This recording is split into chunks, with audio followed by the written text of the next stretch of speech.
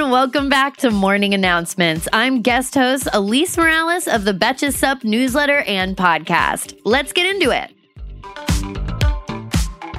Yesterday, U.S. regulators gave full approval to the Pfizer-BioNTech vaccine for people aged 16 and older.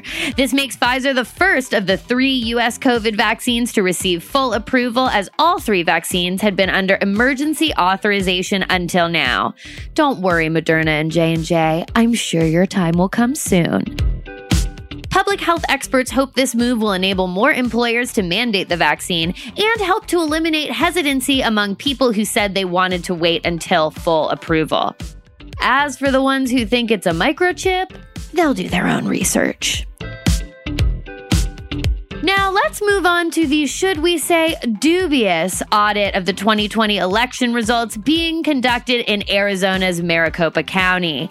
The audit hit a snag yesterday, delaying the expected release of the results this week after the firm conducting the audit, which is called Cyber Ninja, announced that the majority of its team, including its CEO, had contracted COVID and become, and I quote, quite sick. Oh my God, it's almost like this whole pandemic thing is real.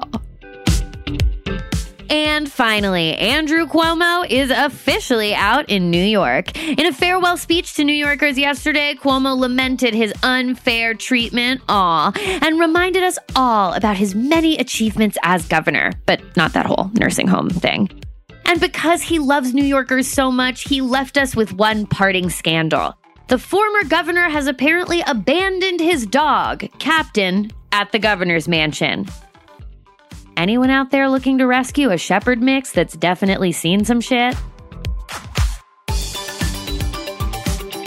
Thanks for listening to today's episode of Morning Announcements. I'm Elise Morales, and I'll be back tomorrow with more news. Betches.